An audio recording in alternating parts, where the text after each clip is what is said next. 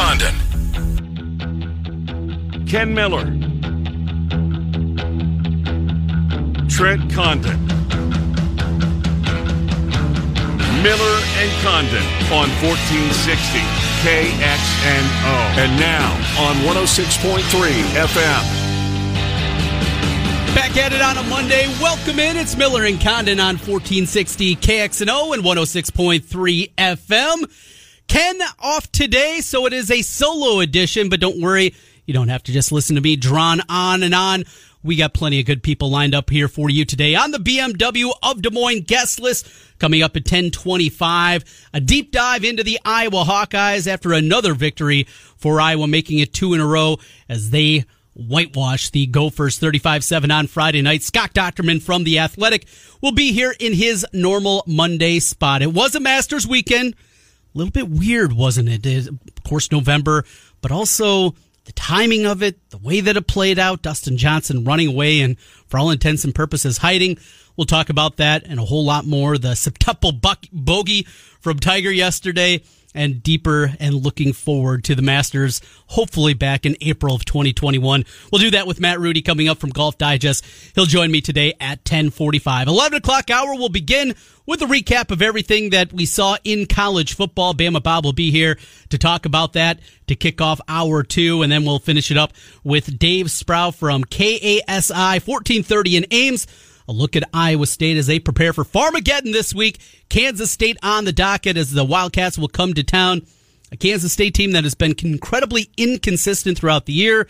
Look really good at times. The comeback against Oklahoma. And there's times you're left scratching your head. We know about the series history. We know how dominant Kansas State has been historically against Iowa State, including just some absolutely devastating losses. Is this a year they get off the schneid? They won it 2 years ago in comeback fashion, did the Cyclones, and now another opportunity to stay alone in first place in the Big 12. Yes, it's the middle of November, and we're talking about Iowa State alone in first place in the Big 12. What a time to be alive. He'll complete the guest list today at 11:30. We'll wrap it up, Mr. Monday Night. He's got a pick for you. He has now brought you winners in 5 of the 9 Monday Night Football weeks, and he'll look to make it 6 of 10. Bears, Vikings tonight, and a few props Mr. Monday Night is going to be playing with. That's come your way here at the end of the program at about 11:50. That's the lineup on the BMW Des Moines guest list. But let's kick things off. We got NFL to get into. We have Iowa, Minnesota to talk about.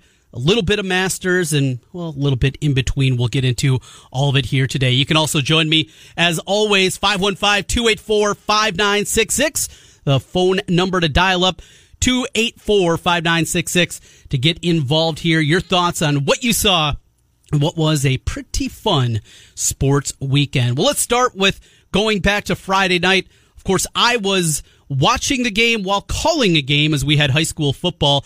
We'll get into that as well today in the Dowling end of the run. 7 consecutive state championships, unprecedented at any class. They do it in the biggest school class, and a tip of the ball cap to those young men. They played outstanding in the first half. Ankeny just made one more play, and apropos of this season and what we've seen, that Arlen Bruce, a transfer from Kansas City, is the guy that makes the play to end the ball game, the interception in the end zone that sends Ankeny to the state championship. Wonderful ball game, so much fun. Thanks to everybody for joining us. Thanks to our sponsors. Again, we'll talk about that a little bit more. But as that game was going on, yes, had the laptop up, had the Iowa-Minnesota game, but didn't see a ton of it. But what I was able to do, see some plays here and there, but most importantly, going back, listening to sound off on my drive home from Cedar Falls, listening to Ross and Travis, along with Sean, and hearing some comments that really triggered my thinking, or what this is going to look like as I got home, 12:45, and then watched the game and fast forward and watched it in complete fashion last night.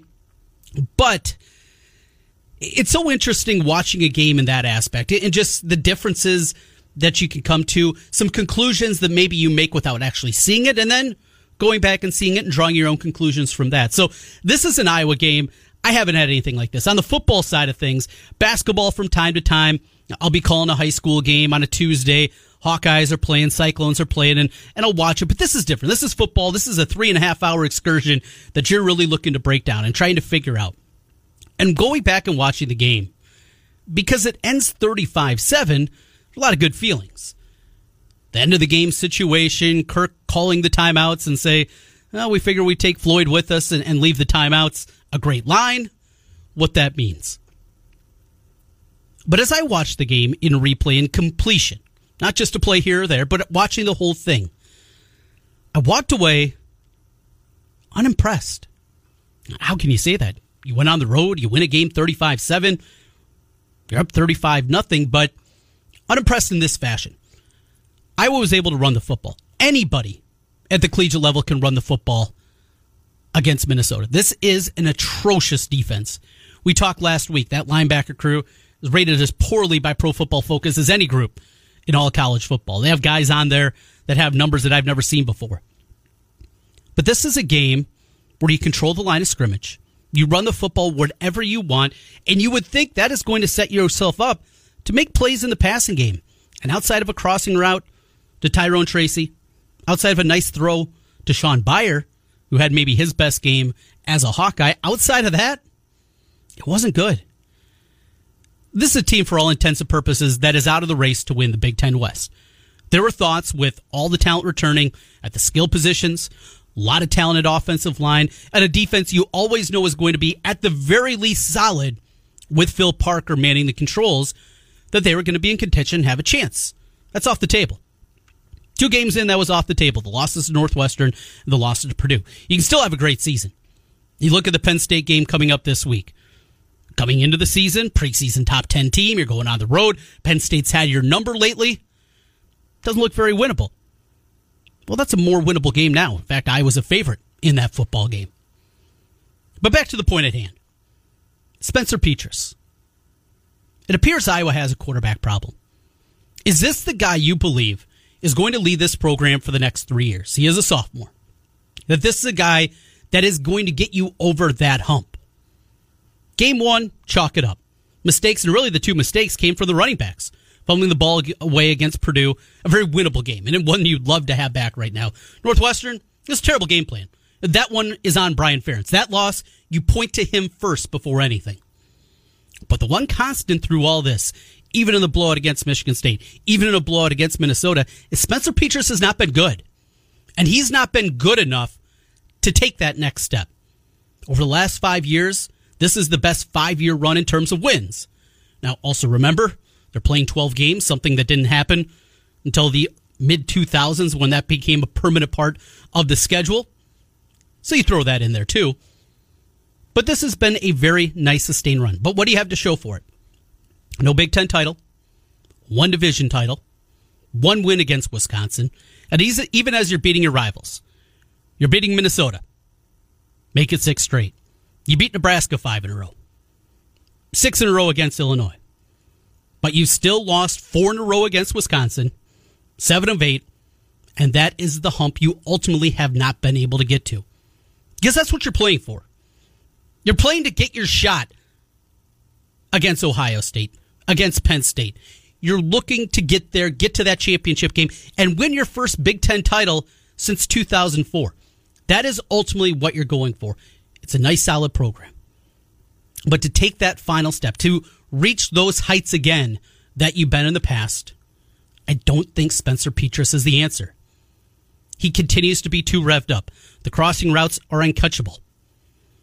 Somebody was mentioning his throwing motion and brought this up a couple of weeks ago. His throwing motion, because of that long, elongated throwing motion that he is more susceptible to overthrows. And we've seen that consistently. Big time in the Northwestern game, and you saw it again on Friday night. 9 of 18, and a team that was charged up to try to stop the run. They weren't able to stop the run because Minnesota's brutal. 111 yards, a touchdown, and just an atrocious pick. Just brutal. That's what you get out of the guy. He was the guy coming into the year. I don't remember in the 22 years of Kirk Ferentz any quarterback without any kind of resume having this kind of buildup leading into a season. He's our guy. There was no competition. Padilla didn't get a shot. The true freshman, Deuce Hogan, didn't get a shot. And that's okay. If you think you have your guy, you want to give the most reps possible in a weird off season something that's nobody's seen before. You want to be able to give as many reps as possible to that guy. But when do you pull the trigger? And when do you say, let's get a look at the other guy? Padilla's a guy that's a much more athletic quarterback. He can run around and make some plays. Throwing a better ball in the limited time that we've seen him. Played a ton, just hand the ball off in the fourth quarter against Minnesota. But when's the time? Is it when you're down? Because it doesn't look like this guy can lead Iowa to a Big Ten championship. Unless there is immense improvement from Spencer Petras, he's not the guy to beat Wisconsin. He's not the guy in a normal season to take you to 10-2 and give you a shot. It's just a reality. Deuce Hogan, I know. People love the guy. He's got personality. He's got flair. Likes to talk. Likes to jaw a little bit. Remember, he's coming from small-class Texas football. It's still Texas football. But is he ready? I don't think so. Is Padilla the guy? Not sure. But what I see now, even after 2 blowout victories against Michigan State and Minnesota, I don't think he's the guy that can take them to the highest of heights. Can he be solid? Sure. Can he be good enough with this running game? Absolutely. But if you're talking about those heights, which aren't going to happen in 2020, but if you're looking at 21 and 22, is he that guy? Not what we've seen the first month of the Iowa football season. Mentioned at the top, the end of the game, and some may say the petty timeouts used by Kirk Ferentz at the end of the ball game. This is very simple. This goes back to something we talked about with Tom Caker from Hawkeye Report on Friday. Phil Fleck and Kirk Ferentz could not be wired more differently in their demeanor, how they get to the end result. 2 guys that have been successful. That Western Michigan program that Phil Fleck took over was atrocious, as bad as you're going to find in the MAC. He took them from no wins to 12-0. That's impressive. The dude can coach. It's not just all the stupid cliches. It's not just about the window dressing. Row the boat, blah, blah, blah, blah, blah. Everything's elite. That's not what it is. Guys sprinting up and down the sidelines at the end of quarters. That's the show. Him being the leader, coming out of the locker room. That's the show. But there is substance behind it. The guy got Minnesota into the top 5 in the country a year ago before they lost another one to Iowa. The guy has won games at Minnesota. He's got them to a level. And most importantly, he can get guys there. Now, keeping them there, as we continue to see defections inside that program, it's a different conversation, but the dude has that kind of background. This is not Tim Brewster. This is not a guy that says a lot of things and actually can't back it up. He's backed it up. I don't like him. I don't like the shtick, but it works. Credit to him for that. Not this year, but what he has done to build that program up. Kirk Ferentz is old school. And we've had the conversations old school and the evolution of Kirk. Kirk 2.0, 3.0, what are we on, 4, 5.0 now? We've seen him evolve. Maybe not as quickly as people want to see. But the ultimate tenet and backbone of Kirk Ferentz is old school football. He doesn't like all the pomp and circumstance. He doesn't like that part of it. And I think the recruiting side, more than anything, is what's bothered. You wonder, has there been negative recruiting happening? Have there been phone calls from Fleck and his staff to guys that have been committed to Iowa in the past? We told the story last week of Amir Smith-Marset. Remember, he was committed to Minnesota. He was committed to Minnesota, as the story goes, from Amir Smith-Marset, because Phil Fleck locked him in a room in his office and said, until we get an answer, you're not getting on a plane back to New Jersey. Well, what's a kid going to do? You're 17 years old. Oh, sure, coach. Yeah, I'll commit. Let me get home. What a weirdo. That's Phil Fleck. That's how he gets it done on the recruiting trail. Those kind of tricks, if you will. It didn't work for Smith-Marset, but I'm sure there's been a lot of bad feelings. And if you had your choice of the 14 coaches in the Big Ten, the 13 others and staffs, who would be the one that you would guess is using this, trying to use this, what happened this summer with Iowa, the age of Kirk Ferentz, who would be the one that would point to that the most? Look, Ohio State doesn't have to do that. Penn State doesn't have to. Even Michigan. Those programs, they recruit in different waters than Iowa. Wisconsin, I don't see that coming from Paul Chryst and company. Is it hinted at? Well, I'm sure every program hints at it, but who takes it to the next level? Minnesota. I don't think there is a doubt in the world that that's what Minnesota does. And this has been going on now for years. This is the coaching staff that does not like each other. Two staffs that do things in different ways. That's where the timeouts come from. That's where the pettiness came from. There was a reason for it. And you saw that play out. One more thing on Kirk. Credit to the dude. Because Ken and I came in here the Monday after the Purdue game, and then the following week against Northwestern. And it felt like it was the beginning of the end. It felt like this program was trending in the wrong direction. You had a Michigan State team coming in off a win against Michigan. You thought, boy, where are the wins going to come from? But to be able to pull yourself up, and this is a credit to the way that this program is built. The mantra, 1 week at a time, turning the page after a week. How can you do that? When you're doing what we do, when you do what you as fans do, that's difficult. It's incredibly difficult to pull off and do that on a week-to-week basis the way that they do. Just turn the page. But for these guys to continue to buy in, seasons can be lost. We're seeing that happen right now in State College. They're 0-4. Yes, they've had opt-outs. They've had a quarterback change now. They've had all kinds of things that have popped up at Penn State. But, ... for this to play out in this fashion, for this to head this route, with Kirk Ferentz at the helm, with everything that was surrounding it, it would have been incredibly easy for this team at 0-2 to pack it. Just say, you know what, it's not going to work. Guys opt out, still going to play the games, but you're not really dialed in. This team's dialed in. And that goes to the top guy. And that shows you the respect and the way this program has been built.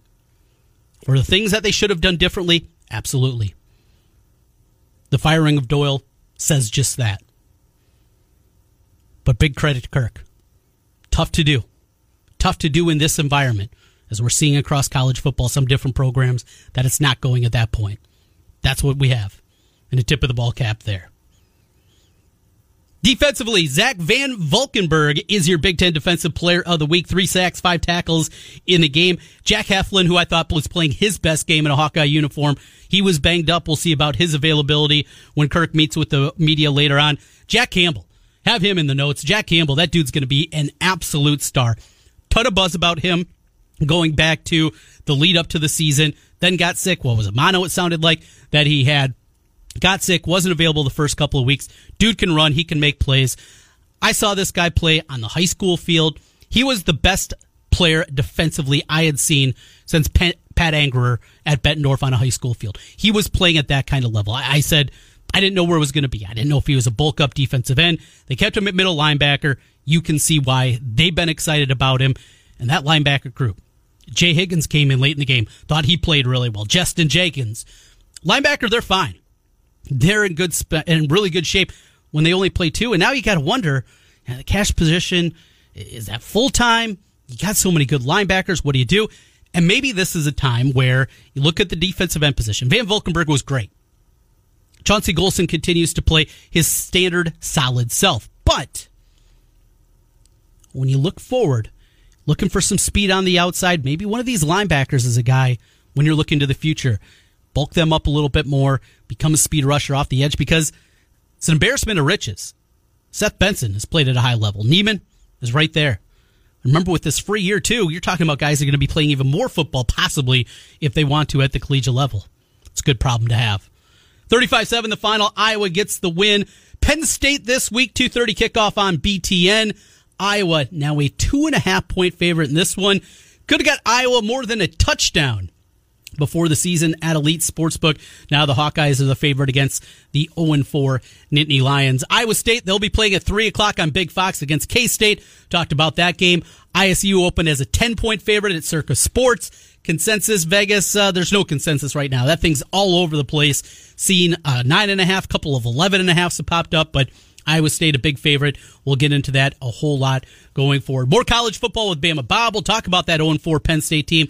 Nebraska finally getting off the schneid with the victory, 30-23. Michigan, where do they go next with Harbaugh and that program looking absolutely lost? Northwestern in control of the Big Ten West with their win against Purdue. West Virginia, nice win for them over TCU. Notre Dame getting it done. We'll talk about that and a whole lot more coming up with Bama Bob. We'll also get into the NFL. Monday Night Football tonight. Vikings Bears. Mr. Monday Night with his pick. Packers with the victory as they hold off Jacksonville 24-20. And as I mentioned, the Masters. Wasn't it difficult? It was for me. I love golf. I'm a big golf fan. To me, there's little better on a lazy summer afternoon, flipping on golf, and maybe nodding in and out every once in a while. Get a power nap, wake back up, and watch the last back nine of a tournament with a bunch of guys involved. And maybe that doesn't make me as big of a golf fan if I'm not up, but still, you get what I say. It's just a great, nice summer afternoon. And the Masters, it's the beginning of spring. You're coming off the Final Four. My favorite event of the year, March Madness. You get to the Final Four. You see that right into the Masters. It is a perfect week of sports. Baseball is beginning. Love that time of year. And it didn't feel shoehorned in. Maybe it was just Dustin Johnson. Because when I flipped it on a couple of times on Saturday, he was starting to make his run. He made it early on Saturday and then just controlled. So maybe that had something to do with it. It's just difficult to get into. At least for me. TV numbers were down as anticipated. You're going up against football. It's fall. It's not that normal rite of spring that we're used to. Shouldn't come as a surprise. We'll talk more with Matt Rudy coming up here at 10:45. But next, Scott Dochterman from The Athletic is going to join us. Before that, though, hey, let's try to get somebody $1,000 right now, all right? $1,000, that's what we're working to do here at iHeart. Text the keyword check to 200, excuse me. It's your chance to win $1,000. That is check to 200. You'll get a confirmation text and info. Standard data and message rates apply in this nationwide contest. Easy as that. Text check to 200. Your chance to win the $1,000 from iHeart. We're going to come back on the other side. More Hawkeye talk. Scott Dochterman joins us from The Athletic. A solo edition. It's Miller and Condon on 1460 KXNO and now on 106. Like family. Ken Miller, Trent Condon, Miller and Condon on 1460 KXNO and now on 106.3 FM. This is KXNO.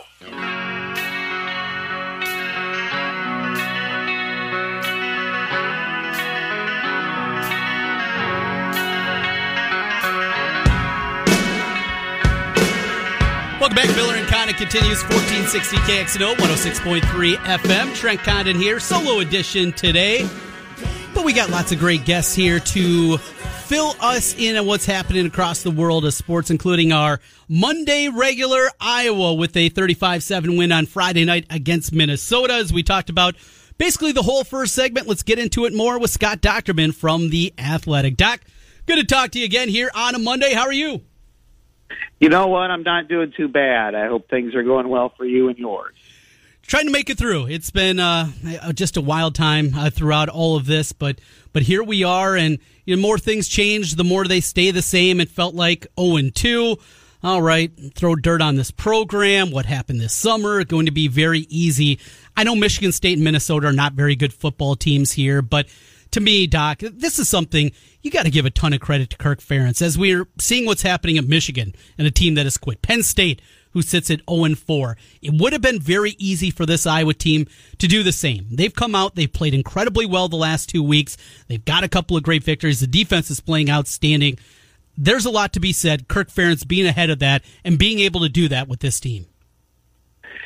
Absolutely, and I think today I came out with my mid-season grades on different aspects of the team, and I gave coaching / intangibles a B, but I really think it could go up from there. The reason why it's a B is that they're 2-2. But yes, as you mentioned, there are so many issues connected to this program, not just traditional COVID issues that the teams are dealing with, but as you mentioned, during the summer, the situation involving the racial bias investigation, a new lawsuit was filed. You have other donors who are angry because the team is taking knees during the Star Spangled Banner. You have all of those factors that are kind of at a vortex, and yet he's been able to steer his team away from two disappointing losses that could collapse this season. Same thing that's happened to Michigan, to Penn State, as you mentioned, Minnesota. And instead, Iowa is surging. Iowa's playing better, really outside of one aspect of the team. I mean, I really think this is one of the better teams in the Big Ten. So I think you've got to give a ton of credit to him, the coaching staff, and the players for buying in, because it would have been very easy, especially I think we talked the day after Amir Smith-Marset was arrested for OWI, that it felt like, oh boy, here we go. This is they're circling the drain. But instead, they went the other direction, which is, again, you got to give credit to everybody who's involved in that. Yeah, I don't know how deep we are with this Kirk 4.0, 5.0, whatever it is, but it's yet another aspect. Going back to, they lose that game out of Penn State, looked awful. They got a top 3 Michigan team coming in, and they pulled that shocker. And just time after time, this program, Kirk Ferentz is able to pull them off the mat when it looks like it's impossible to happen. But you mentioned there is one aspect of this team that is still a huge question mark, and it's the biggest in football, the quarterback position. I was able to run the ball incredibly well against Minnesota. No surprise. I think UI and 9 other guys will be able to run the ball at least decently against that Gopher front. But Petras, 111 yards, 9 of 18, a really bad interception. My question is, they're good enough to get through this year, say be 5-3, a nice solid season. But for the future, if this guy is your starter for 2 more years, if there isn't a whole lot of progression, this is not the guy that's going to lead them to a division championship. This doesn't look to be the guy that can get them to those heights they haven't seen in a while. Your thoughts on Petras overall? Yeah, I think right now it's kind of disappointing. I mean, I don't usually do this, but I gave the passing game a D+. And when you look at it, it is quarterback. And I don't want to climb all over a young kid starting, but 4 games into the season, we haven't seen a lot of progression. And it is the one thing that gives me pause is it's comparable to the way Ricky Stanzi started his career at Iowa. He didn't become better until his second and even third year.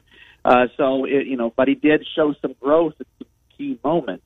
And we haven't really seen that out of Spencer Petras yet. I think the accuracy issues are a question mark. I think some of the decision-making locking in, and I thought deep ball was going to be his prime source of chunk yards, and that's not happened. I don't know what the next step is for Iowa. I mean, they're going to be patient. They don't have a lot of experience behind him right now. I don't know if right now they're going, Padilla's played now 2 weeks in a row in garbage time.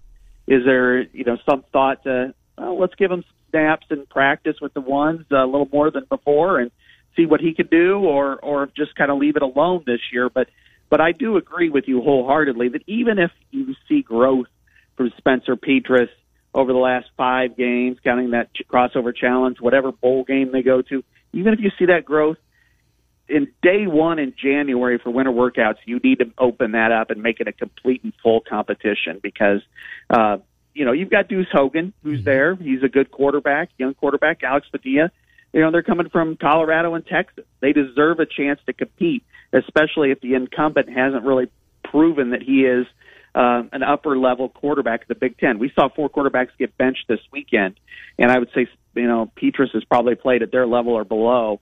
In fact, in efficiency, he's below 3 of the quarterbacks that got benched. Wow, good stuff there from Scott Docterman, and a good look at the numbers. Hogan comes in. He's a fun personality. He's a guy that I think got a lot of people on his side just because of the videos he did, his commitment video.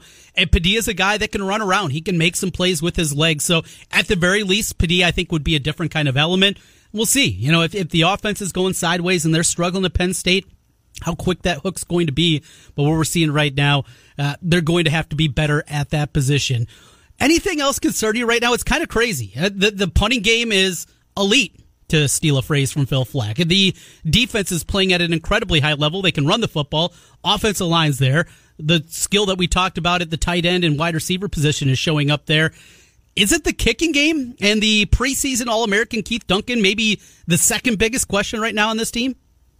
No. I don't have any questions about him. I think he'll come through.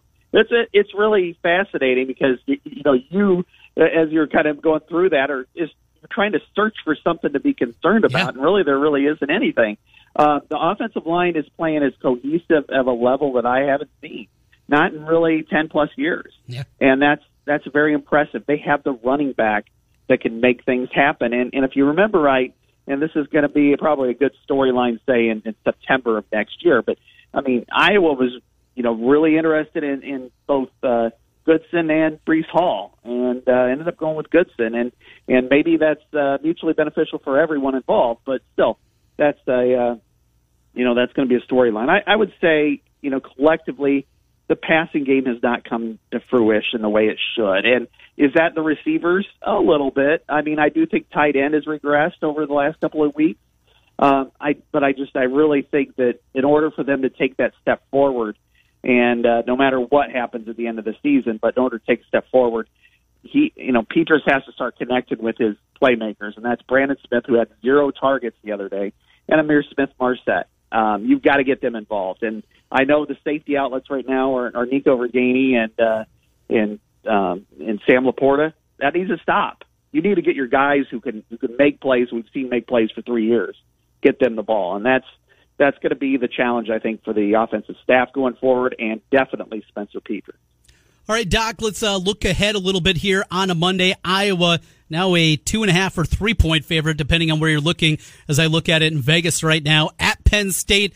This is a preseason top 10 team, and I know they've had injuries. I know they've had opt-outs, but still, 0-4 Penn State. To go from the top 10 to this, what a head-scratcher. Yeah, it is, and this is kind of what happens in the NFL more than it does in college football, because teams like Iowa or Penn State tend to play early games against teams to kind of build up to the league structure, and they didn't have that. Both of them jumped to the deep end, and Iowa lost 2 winnable games right off the bat because they had a lot of kind of issues they needed to come together, and they certainly have. And then Penn State losing by an inch against Indiana, going and losing to Ohio State. All their hopes were shattered at that point. And then they played terribly against Maryland, a motivated opponent, and then Nebraska was in the same situation they were, and it was kind of a back-and-forth game. I will say this, Penn State has turned up a lot of yards. They've outgained, their opponents. Certainly Indiana and Nebraska they have by quite a bit, so they're capable of doing some things. They do have good talent. This is not a team to sleep on, but you've got to question the motivation right now at 0-4 with hopes of going to the playoffs. It's not even winning the division. You got to question that motivation, whereas where Iowa's motivation is. And after losing 6 straight to Penn State, I think you understand that they really want this game and want it badly. And they're they should be the favorite. They are the better team as of right this very minute. Is this the most important game to Kirk Ferentz, him individually? And he would never say as much, but because of his connections, because of growing up in Pennsylvania, is it the Penn State game for him? That's a great question, and I don't know that I could answer that, and I don't know that he would ever answer that. I think it's very important. I think his brother-in-law played there, his wife's brother. So there's a lot of connections there, but I think being in Iowa for 30 plus of his years is pretty much his entire adulthood. I would say that the border teams carry a little bit more importance for him. Wisconsin is the team that he thinks is the most important to beat. He has told me that. And then, of course, the other night, the historical rivalry with Minnesota and kind of some of the showdowns he's had with P.J. Fleck on the field and then, of course, in recruiting living rooms. That came up again, so it's nice to see some feistiness between Iowa and Minnesota. It just is never going to leave the scene. All right, Doc, finishing up here, one final look back at the Minnesota game, and it's what happened at the end of the game. I had a caller called in during the break, and I thought brought up a really good point that I didn't even get to. And speaking about old school football, that's Kirk Ferentz, and when he put in reserves, the other team kind of also does the same. It's a gentleman's agreement, and Phil Fleck, not exactly a gentleman there. The 3 timeouts at the end of the ball game from Kirk, your takeaway. I love it. I think it's great. I mean, as you mentioned, I'm not saying that they shouldn't have kept in the offensive line for Minnesota or something like that. But when you've got 2 elite skill position players and Rashad Bateman and Mo Ibrahim, you got to get them out of a game like that. What happens if they sprain an ankle or, just something stupid at the end of a game for what? For nothing. And so I think that probably irritated everybody. And then he got all the way down to the 4-yard line, and then Minnesota calls a timeout with 19 seconds left. So at that point, you can almost read his lips through his mask. And, are you kidding me? And maybe add in a couple of words there. And then, so it's like, okay, you're going to do this, then we're going to do this. And so that's why they called the timeouts. And, I think he delivered one of the great lines of the season, by saying, we're going to leave the timeouts here and take Floyd with us. And I think that's, it shows that there is some, feistiness between the programs. I love it. I think that's part of college football. You want to call it petty or you want to say, it's unsportsmanlike. I think that's going too far. But you know what? This is a culmination of a lot of different things. And to blame Kirk Ferentz for it, you're going to have to say, well, why did he do it? And then, oh, by the way, this team, against several true freshmen on the field, decided to keep NFL talent on there when they're down 35-0 in the final minute. I think, you know what? Teach them a lesson and, keep them at bay. 6 straight for Iowa over Minnesota. Final thing for you, Scott Dochterman from The Athletic. A look forward to college basketball season. And this morning, the NCAA released that the big dance is going to be located around Indianapolis. All 68 teams descending to Indianapolis, a bubble, if you will, with everything going on in the world right now, being very proactive, a good thing to see from the NCAA, and I guess brings hope that maybe they can pull this thing off because financially they have to pull this thing off. Yeah, this is a must for every single athletic department. It's probably less so when it comes to, the Big 10, Big 12, but still very, very important, especially in light of what happened last year. Everybody wants to get this thing done. What my question is right now when we're seeing this humongous spike in COVID numbers is, would it be wait to push the season back a little bit? I think that's probably what many of us may be looking at. But I do think right now we're, it's a good move to go ahead and push this back. So hopefully we can get these games in. I know Iowa fans definitely want that and need that because, this is the type of year where you can really, this is a memory-making year and that's potential for Iowa. So I think we should, hopefully they can get that in. And, already kind of looking forward in the places that are going to be losing their games or their regionals this year. And I'm sure the NCAA is going to pick a lot of them up in the back end. Feel bad for those cities and what they're going to have, but we just don't even know what it's going to look like, even with more good news on another vaccine coming out today. Read the article in the New York Times this morning about that. It's a long, long ways in the availability of that by the time we get to spring. Doc, we got a lot of basketball, but plenty of football, and the 2-2 Hawkeyes get ready for Penn State this week. Thanks as always for joining us here on a Monday. All right, thanks for having me, Trent. Scott Dochterman from The Athletic. You can find his grades to the season halfway through at The Athletic, worth the price of the subscription. Not just the Hawkeyes, basically any team that you follow, they got somebody for you on the professional level. Great writers over there. It is a wonderful, wonderful place to go for great sports running. The Athletic and Scott Dochterman. We'll come back, put a cap on hour number 1 with a little Masters talk. Did you watch it? How much did you watch? I didn't have nearly as much as I anticipated. We'll talk to Matt Rudy from the Golf Digest. Our golf guy joins us next. Miller and Cotton taking you up until noon today on a Monday. Or to learn more.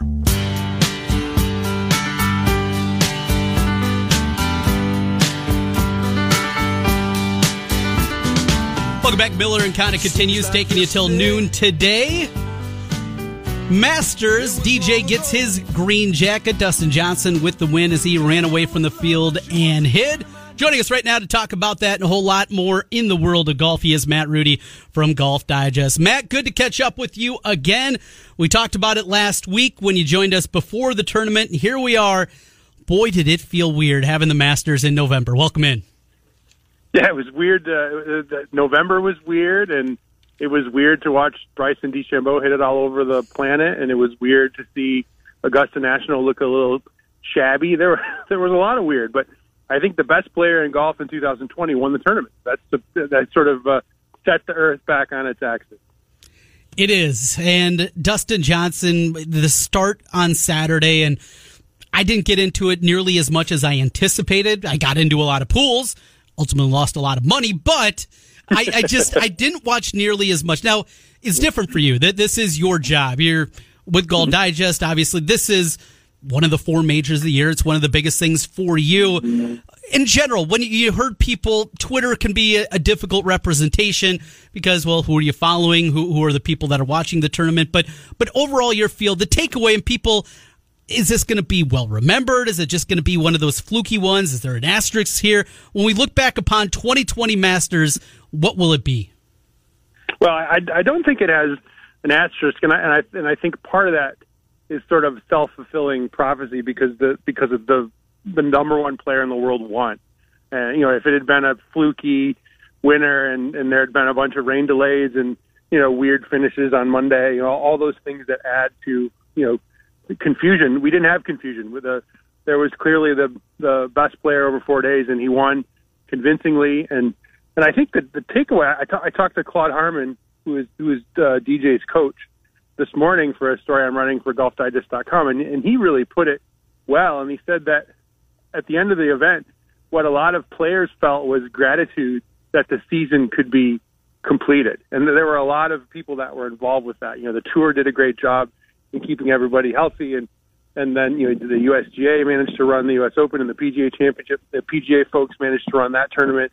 And I think of all the sports, golf seemed to manage that better than most. Everything from actually keeping the players safe to the war of perception about what's actually going on out in the world. So I think to get the amount of season that we got done and to have as much golf as we were able to watch, that was a triumph in addition to the triumph on the golf course Sunday.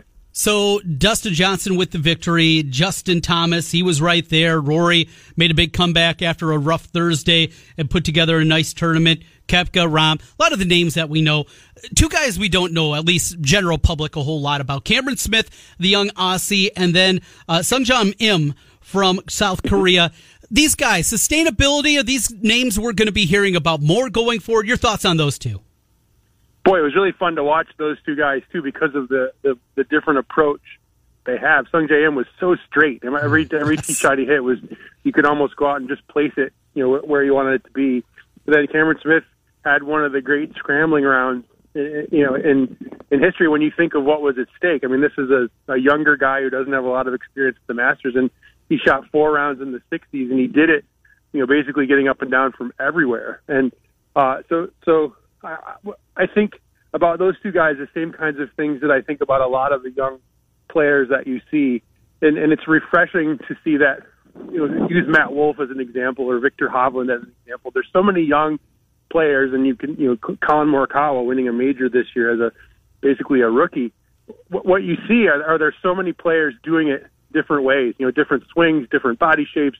There's a little bit more freedom in the game to have a different approach. It's not like all the players are just punched out of the same mold, and I think that makes for great entertainment value as a fan, because you can recognize the players and you see their idiosyncrasies, and they play different styles of game, and I just think that makes the sport more fun to watch.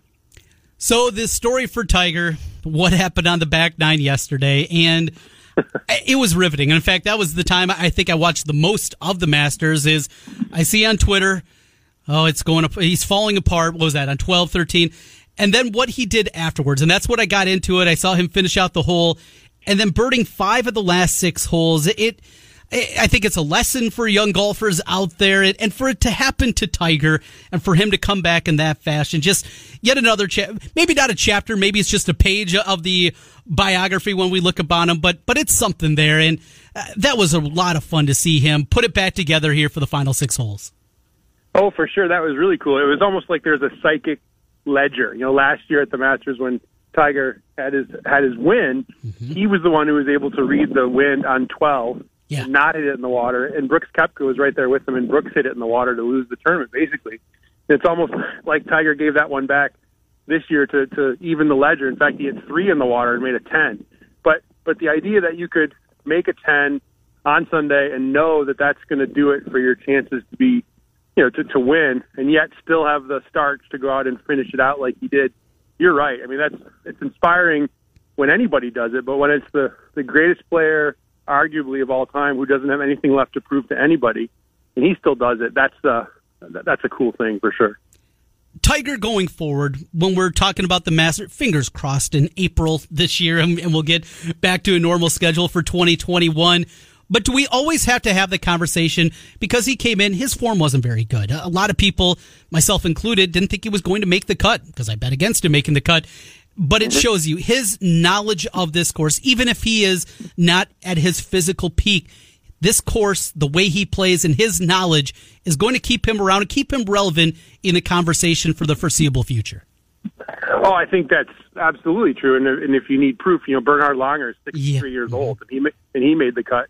And it's because of that factor that you just said, which is comfort, and your comfort level with the place. The course suits your eye. And that's one of the big things about coming to the same course year after year. It's the one major that does that, where it builds in a little bit of that familiarity. And what's so interesting too is the unfortunate part about COVID, among millions of other things, is that when it took away the patrons and it took away the ropes where they usually are, and people, that part kind of takes away the built-in advantage some of those players who won it before have, because it was a different sounding place and a different looking place, different time of year. And it really did set up well for someone like Dustin Johnson, who'd been trying to win that second major. A couple of those young guys that we were just talking about, it made it kind of that one-off Masters like we were discussing. And then we're going to get back, hopefully, in April to what the Masters traditional is. And you know what? Maybe it wasn't so bad just to get 1 year of taste of kind of a bizarro Masters. Matt, we'll let you go on this. Matt Rudy from Golf Digest. Crystal Ball 2021. I still know lots of talks out there. The normal kind of goofy season that we'd be getting ready for and going through at this point, it's going to be incredibly limited. But when you look at 2021, and not even that West Coast swing and when we get things started in January, February, but lead up into the Masters, back to as close to normal as possible. What do you see? I think golf did a great job keeping people safe, and if we as a country can get things under control, fingers crossed. Mm-hmm. I hope to be able to see more of what we saw now, with the added bonus of some players like Brooks Koepka who were hurt, in 2020, back at full speed too. But to think that you could have peak Dustin Johnson and Tiger Woods feeling good physically, and Brooks Koepka feeling good, and Rory trying to win the Grand Slam again, there's a lot to look forward to. I just hope that all the outside stuff can play along for us to have that happen. Thank you, Matt. You bet. Matt Rudy, Golf Digest. Find him on Twitter at Rudy Writer. Lots of great stuff there. That will do it for hour number one. We still got one more to go. Matt Rudy, Michigan State grad, didn't even bring up Sparty in the shutout loss over the weekend to Indiana. Didn't even need to. I'm sure he's got a smile on his face what's happening with the Wolverines. Oof. We'll get into that and a whole lot more. Bama Bob kicks off hour number 2. College football talk with Bama. We'll talk Cyclones as they get ready for K-State. We'll do that with Dave Sproul at the bottom of the hour. And Mr. Monday Night, he's got a pick for you, along with some props. Stick around, another hour to go. It's Miller and Condon.